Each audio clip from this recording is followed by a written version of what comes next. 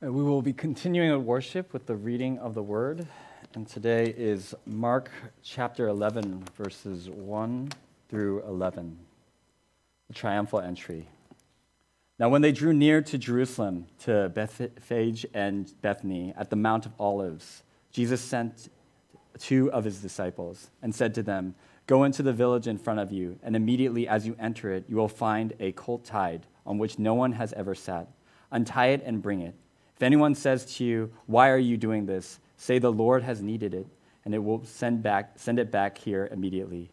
And when they went away and found a colt tied at the door, outside in the street, and they untied it.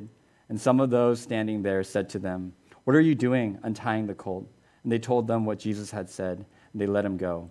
And they brought the colt to Jesus, and threw their clothes on it, and he sat on it. And many spread their cloaks on the road, and others spread leafy branches that they had cut from the fields. And those who went before and those who followed were shouting, "Hosanna! Blessed is he who comes in the name of the Lord. Blessed is the coming kingdom of our father David. Hosanna in the highest." And as he entered Jerusalem and went into the temple, and when he had looked around at everything, as it was already late, he went out to Bethany with the 12. This is the word of the Lord.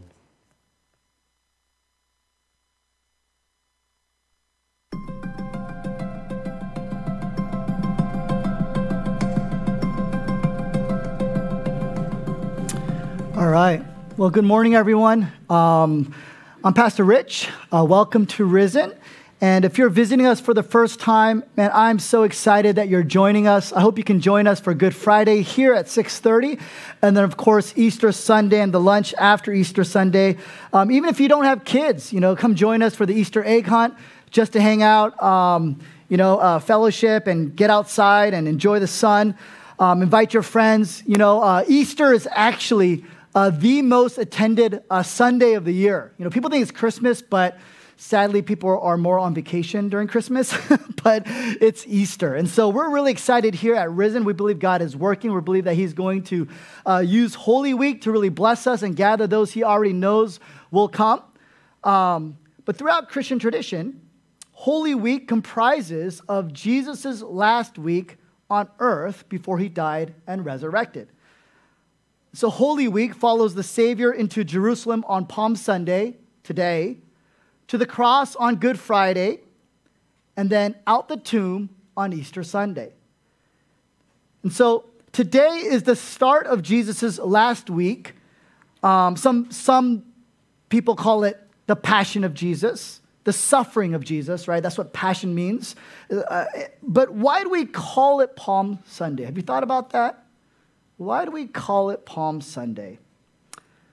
Well, it doesn't say this specifically in our text, but in John's gospel, in his account of the triumphal entry, when Jesus entered Jerusalem, it says that they took branches of palm trees and went out to meet Jesus. You see, in the ancient Mediterranean world, palm trees were a symbol of triumph. That's what it was, right? We do this today, right? Victory, right? Back then, they got palm branches. This is because palm branches symbolized in the ancient Mediterranean world that if there was a palm tree, there was water, right? And so if you're in the desert, you're journeying, you see a palm tree from a far distance because they're massive and tall, you know then that there's water. You can survive. You can rest. You can take care of your family. You can build a city. It gives you hope for deliverance. And because of this, when Roman generals would come back from a victorious war, the Roman citizen would carry palm branches and throw them at the general's pathway because he had triumphed over their enemies. And so when Jesus comes into Jerusalem, his people are honoring him in a similar fashion with palm branches as the future king of Israel to bring them deliverance, autonomy. It's a massive statement. And that's what we're going to look at today. We're going to look at this triumphal entry. And the 3 points we're going to look at first is we're going to look at the desire for a king. And then 2, we're going to look at the purpose of the king. And then lastly, we're going to take a look at the response of the people. And so we see here that as Jesus enters Jerusalem, the crowd says, Hosanna, blessed is he who comes in the name of the Lord. Blessed is the coming kingdom of our father David. Hosanna in the highest. This is a direct quotation from Psalm 118, which anticipates a future king, a great warrior king like David. For this first point, I'm going to have us kind of be in the classroom, and then after that, we're going to talk about some biblical stuff, some historical stuff, and then we're going to get into the living room. All right, and then we're going to talk about what does this mean for us? What do we do with this historical information, with this biblical information? But in Israel's thinking, in their literature and their expectation, they believe that someday someone like King David would come. Because when David was king, that's when everything was great, right? Israel was a sovereign nation, and they were the strongest nation in the land. They weren't giving tribute to other countries. Other countries were giving tributes to them. And so when Jesus is entering Jerusalem, people are carrying these palm branches because they think Jesus is that king, and he's going to put everything right. You see? All my problems, Jesus is going to fix it. Now, this is not anything new, this expectation, this desire for a king, right? Every 4 years, there is this thing called an election, right? And many of us, every 4 years, we have expectations, don't we? We're hoping that someone will put things right. C.S. Lewis, in his book, Present Concerns, he says this about how we're always looking for kings or presidents or, just these heroes and champions. How there is this deep longing within us to see someone put the mess right. He writes this, the actual record of kings is abysmal. Yet, when we are disappointed to honor a king, we will honor millionaires, athletes, or film stars instead. For our souls, like our physical nature, is hungry. What do our souls starve for? In a broken world, our souls starve for any kind of hope for triumph. Deny it food, and our soul will gobble up poison. What does Lewis mean by that? What he's saying is this, we've gotten rid of kings, we've gotten rid of sort of moral victors. We don't really believe that leaders have the moral interest, the greater interest. They're in it for themselves. We've given up on that. We're jaded, we're cynical. We don't trust any leaders. But he says, by and large, we're still looking for them. We still are looking for victors, champions, heroes. There's a deep hunger inside all of us, a deep hope for victory and transformation and redemption and renewal and healing from the brokenness in this world and the brokenness in our hearts, right? Maybe you've experienced this. If you're dealing with some kind of physical illness, you're looking for the doctor that will be able to diagnose it and fix it, right? You're looking still for this victor and this triumph over this brokenness in your life. We would like these victors, we would like these leaders to be moral and good, but if they're not available, what Lewis is saying, we'll take anything. We'll settle for poison to our own peril, any leader. Another point to help us understand this, outside of the Bible, actually, the 20 best-selling books of all time are fiction, right? They're not nonfiction. The 20 best-selling books of all time are fantasy, right? Why is that? Lewis himself was a fictional writer, and what he understood is that there is this, we can't find it in this world. And we're so tired of reading nonfiction, brokenness and corruption and failure and weakness and cynicism that we've forgotten about that, and we want to live in a fantasy now. We want to live in a world, and this is why I love Lord of the Rings. And I'll watch that when I'm going through really difficult seasons in my life, right? Because I know like that they're on a mission to save the world. Morality, goodness, righteousness, justice wins. You see? And when Lewis says that this deep desire for victory and triumph over the brokenness in our lives, he says this. He says, it's actually a memory trace. He gets cosmic here.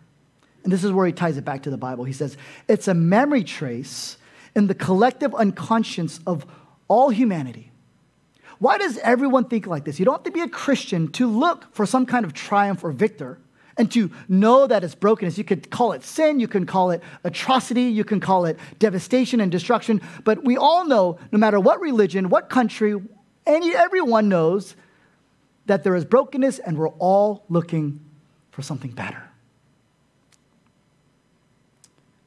And what Lewis says, it's this memory trace in the deep unconscious of our souls of someone who is perfect, of someone who is the king, who is the victor, someone who is so great and so perfect and victorious. We have this memory trace that it is possible. It's not an empty longing, Lewis says. It's a memory trace in our souls. And he says it's rooted in Genesis. Because in Genesis, at the very beginning of history, there was a king, God. And there was a kingdom, Eden. And it was perfect. It was victorious. It was peaceful. It was joyful. It was loving. There was no sin. There was no brokenness. There was no pain. There was no betrayal. There was no suffering or sin or death. Everything was great. But when our first parents decided to live apart from God, when they rebelled against God, that's when chaos entered into the world. That's when everything fell apart. But Genesis 3 tells us that God said one last thing to them. He said one last thing to the entire human race that was unmediated, face to face before the coming of Jesus. And he said this, I have one thing before we part. It's a word of hope. Things are bad. There's suffering. There's going to be death. But someday, someone will come and he's going to take on evil. He's going to take on sin and death. It's going to be a battle to the death. It will be a battle to his own death. But in his own death, he's going to win. That's what God said in the book of Genesis. He shall bruise your head. You shall bruise his heel. Right? God says there is going to be a victor. He will crush the ultimate enemy of sin, but it will cost him his life. Don't you? That's the original. I mean, when we think about movies or books or anything, when we see them, what everyone knows, to be a true victor, there has to be a sacrifice, right? Those are some of the most powerful movies when there is victory over evil and the champion and the leader lays down his life for it. What is that? We're not just getting that from nowhere. Lewis is saying that's a memory trace of redemption.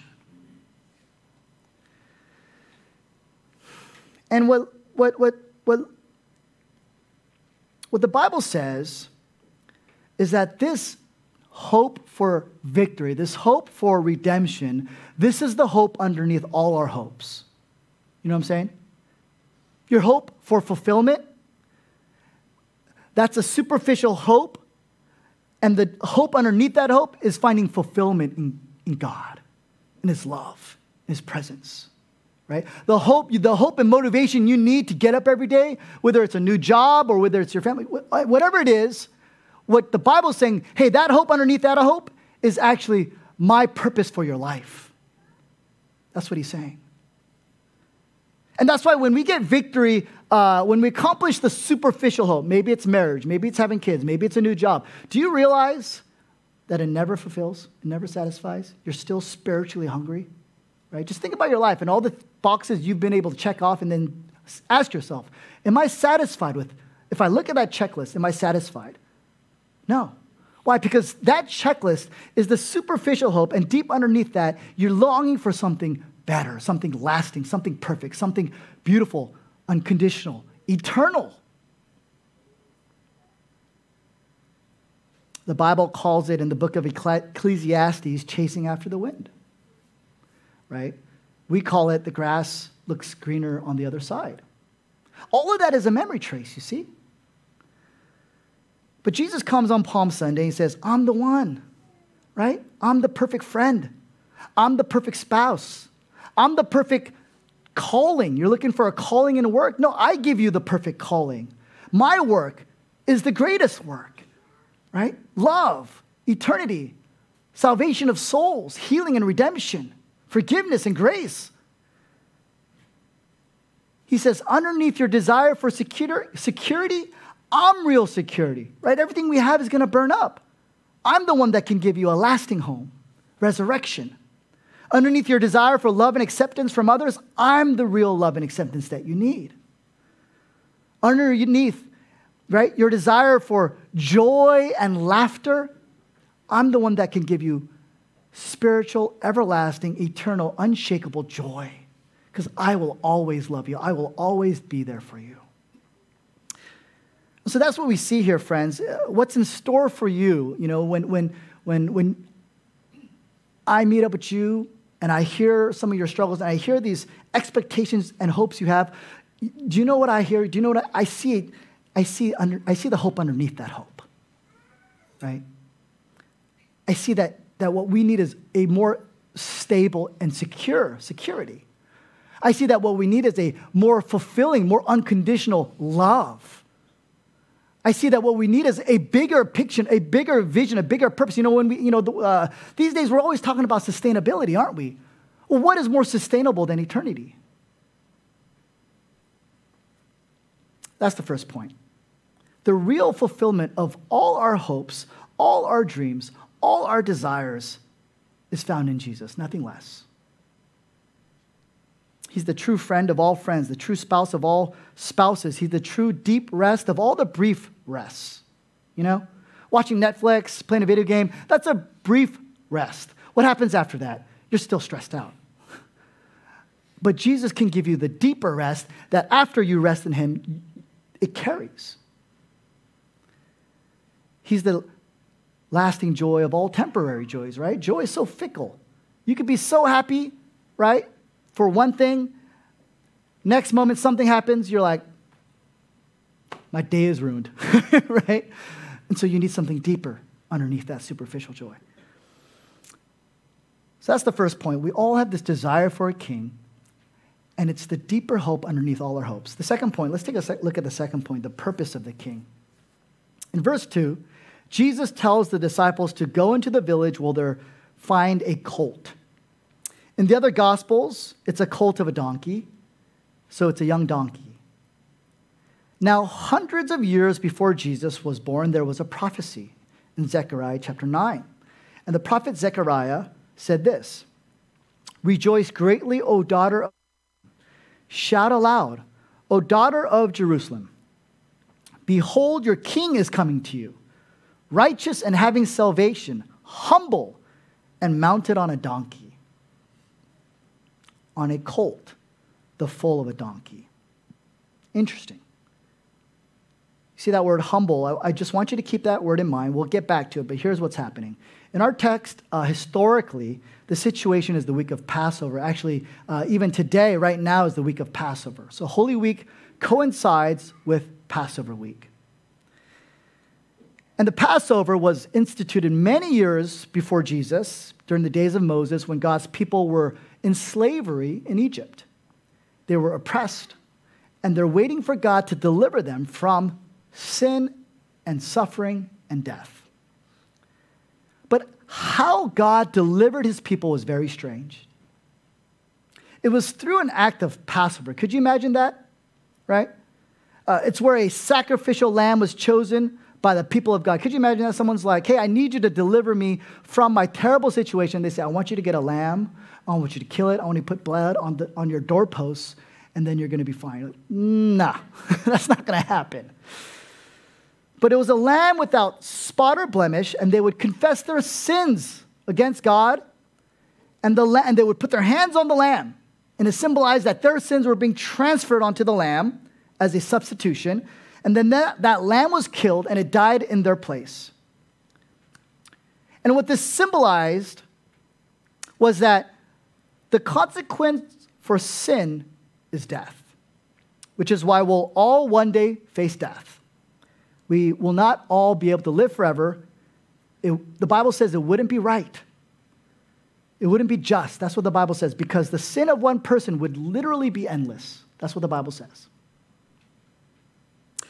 And so through faith in a sacrificial lamb, God passes over Israel's sins.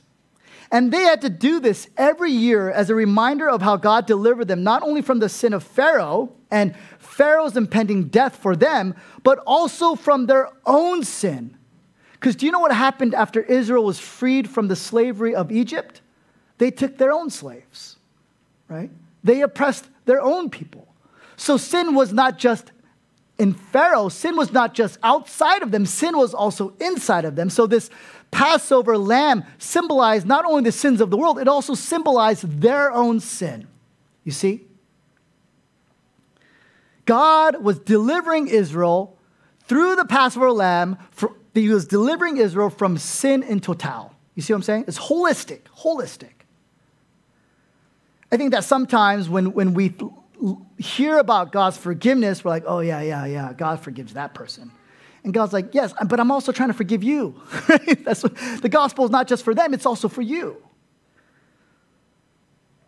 And so let me just bring it back to our text here. This is why Jesus rides on a donkey. You see, back then, champions and victors, heroes rode through the city on what? A stallion, a war horse. But how is Jesus transported? On a mule.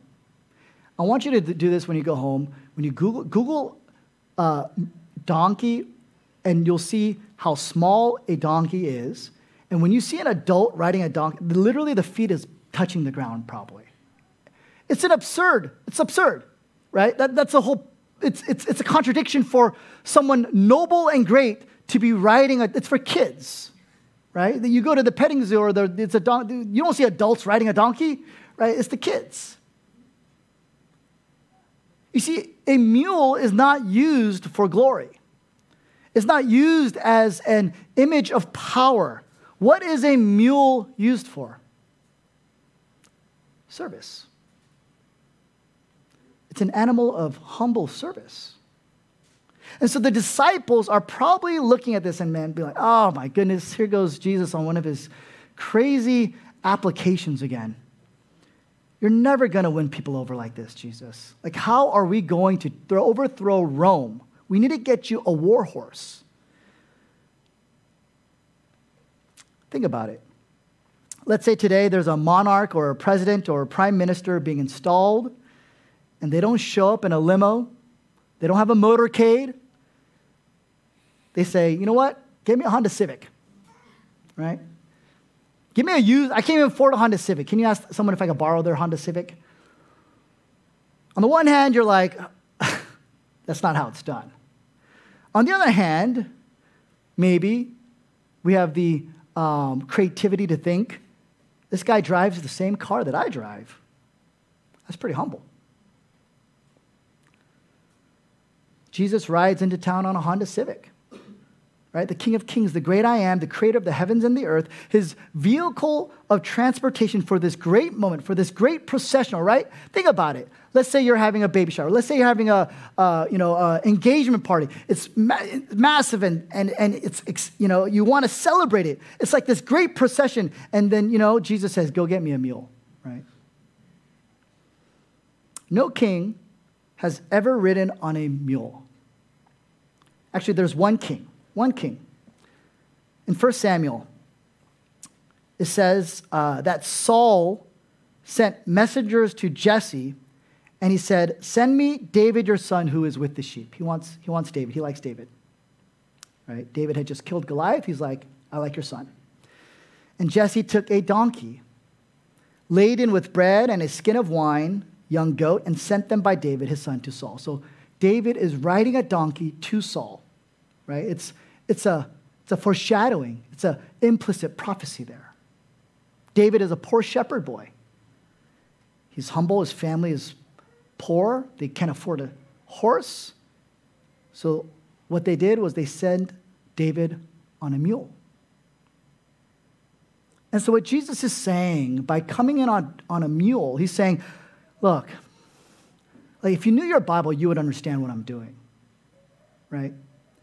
I'm coming to deliver you, yes, but I'm not coming to deliver you from the Romans in power, in war, or in strength.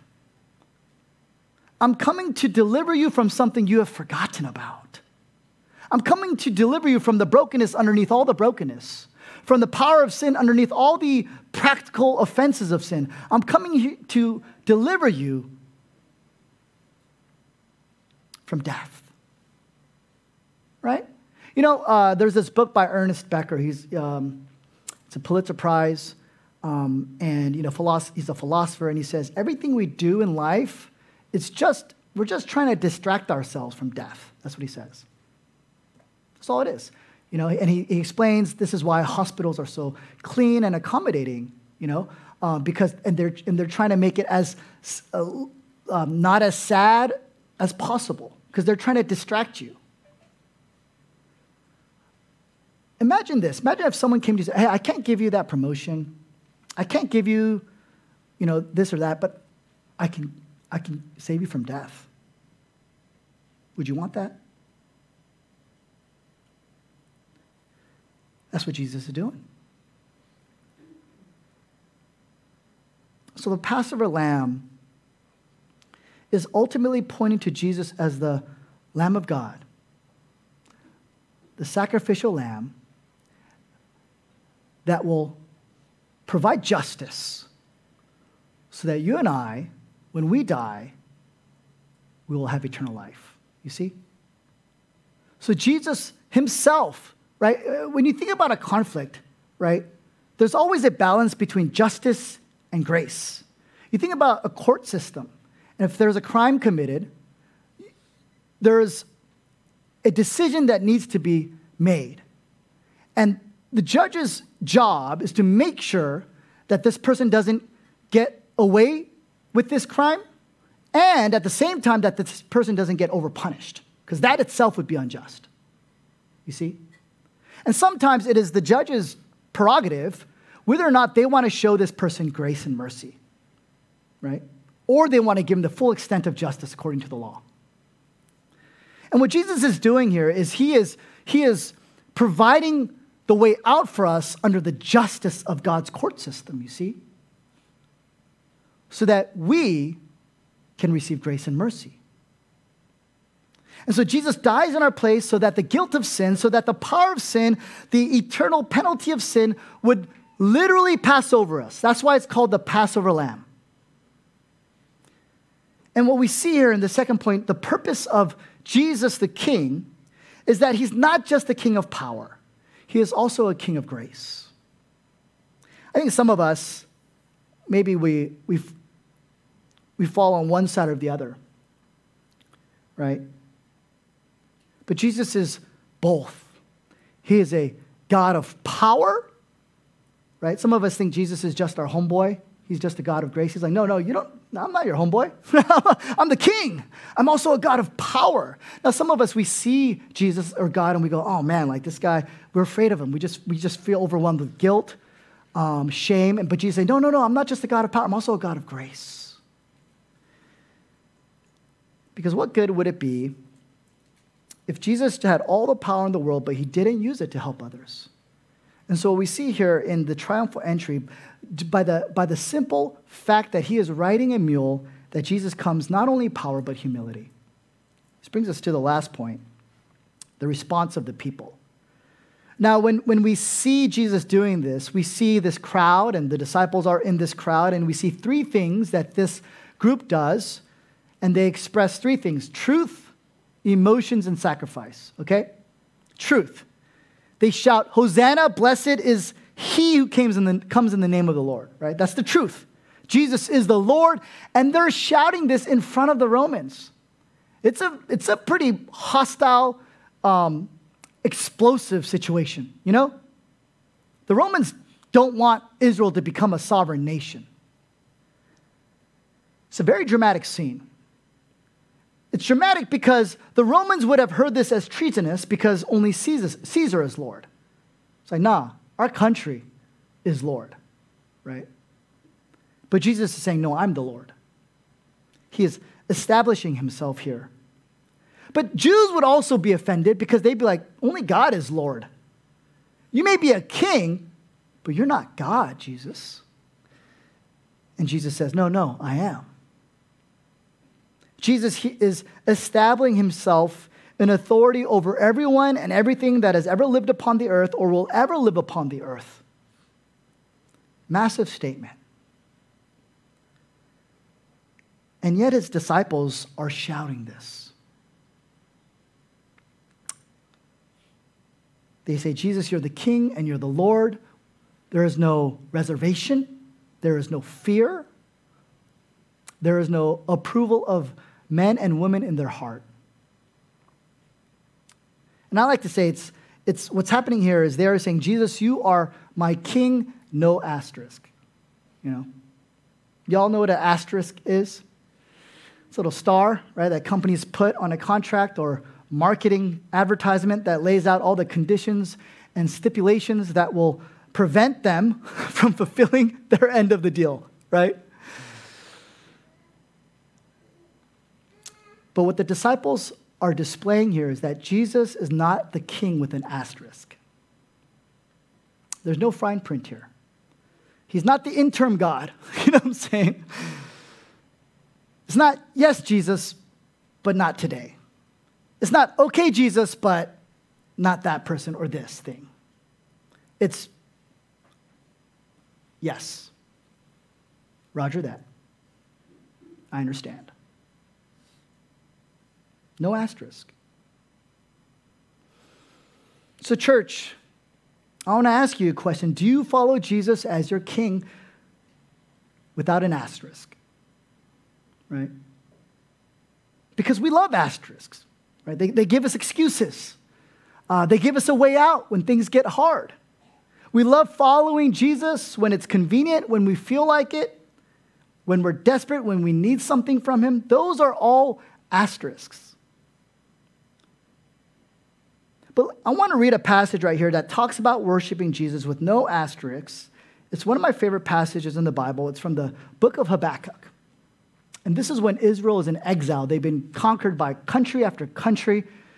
They're in devastation. And this is what Habakkuk says. He says, though the fig tree should not blossom, nor fruit be on the vines, the produce of the olive fail, and the fields yield no food, the flock be cut off from the fold, and there be no herd in the stalls, yet I will rejoice in the Lord. I will take joy in the God of my salvation.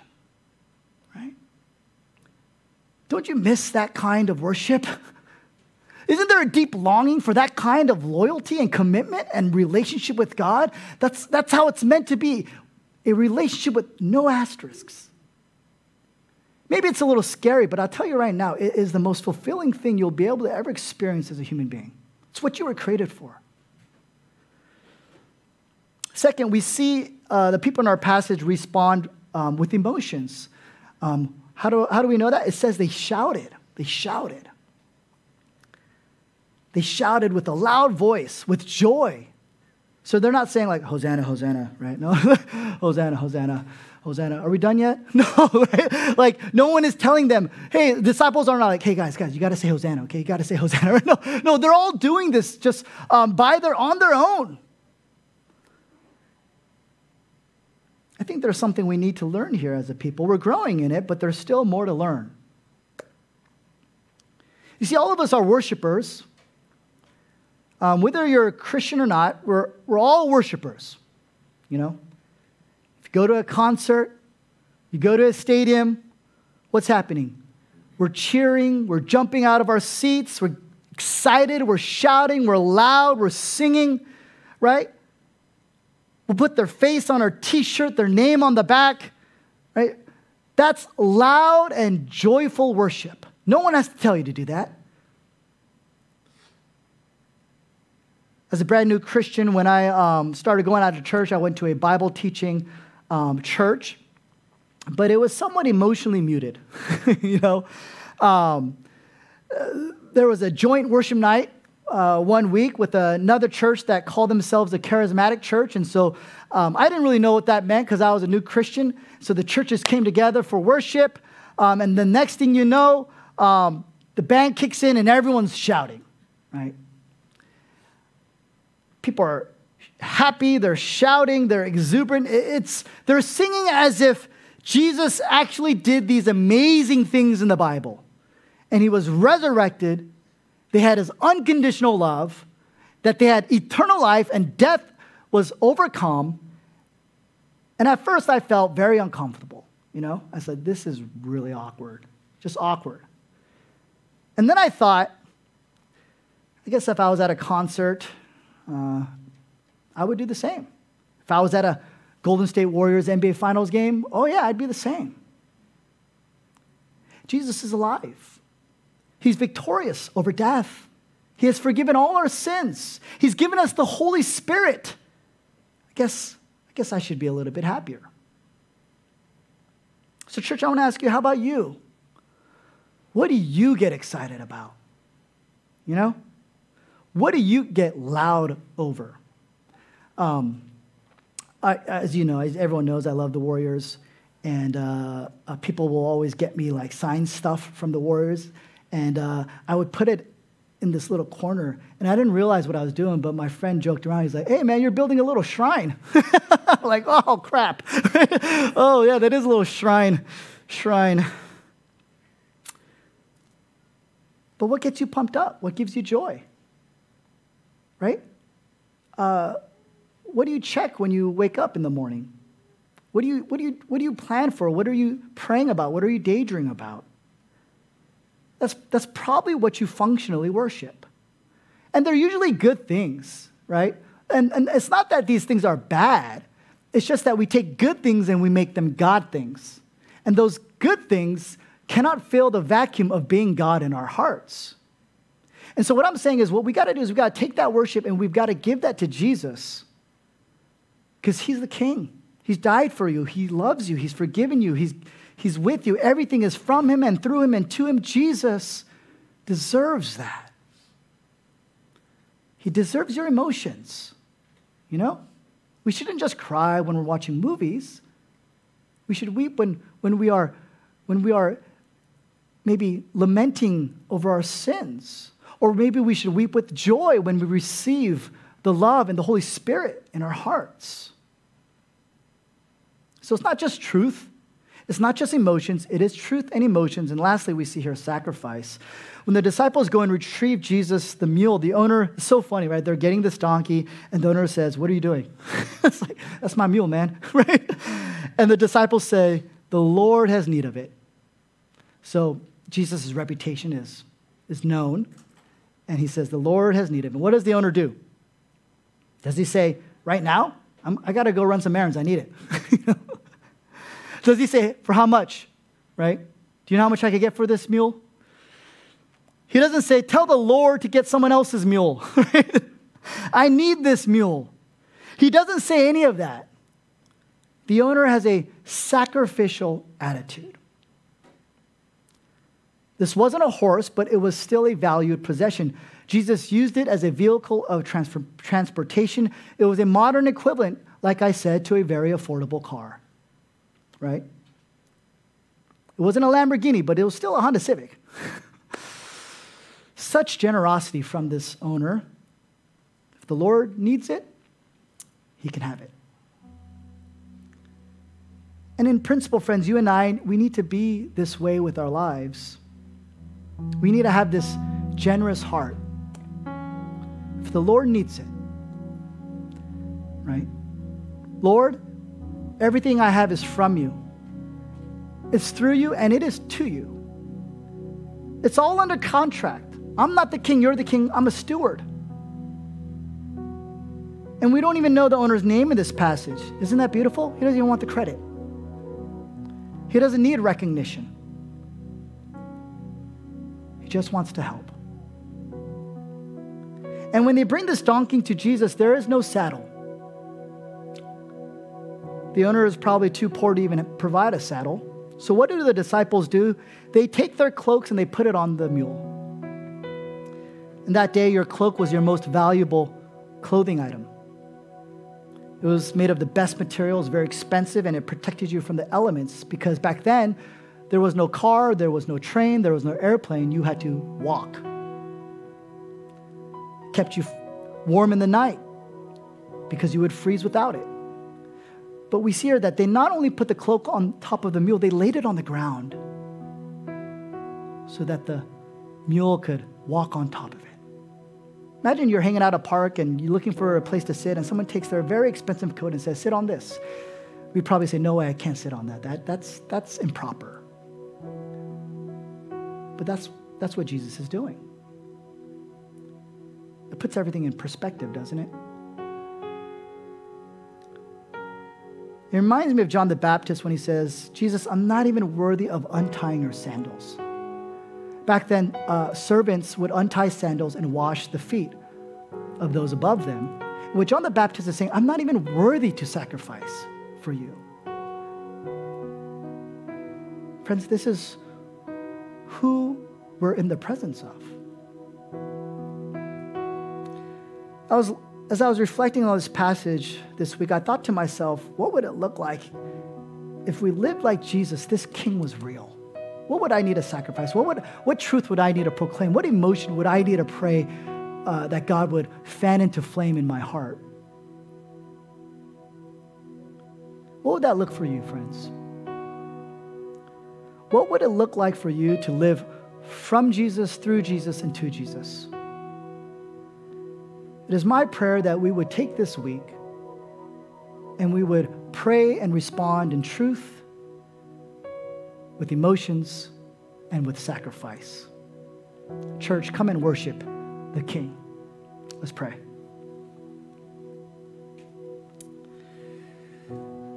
Heavenly Father, we come before you,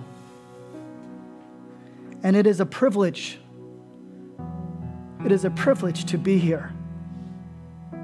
Without a curtain, without bloody sacrifices, without trying to always, constantly fulfill your law. It is a privilege to worship you unmediated. Well, actually mediated only through Jesus. We can worship you, we can love you, we can live in the power of the Holy Spirit. We can access the hope underneath all our hopes. If we want to, if we trust, if we believe, we can access the joy underneath all our joys. And what we need here is for you to open the eyes of our hearts. This is a spiritual struggle. This is a spiritual event that needs to occur. Only you can help us to respond with truth. Give you the worship that a king of the universe is deserving of. To respond with emotions, only you can soften our hearts. Only you can move our wills and soften us and transform us to respond with sacrifice. And all of these things, they are not a burden. They are a privilege. Thank you so much, Jesus, for doing what you did, for riding in on a mule, for dying on behalf of all our sins, and then 3 days later being resurrected from the dead, and giving all of us eternal life, eternal joy, eternal security, and eternal family. Hosanna. Hosanna in the highest. Blessed is the one who comes in the name of the Lord, Jesus Christ. Amen.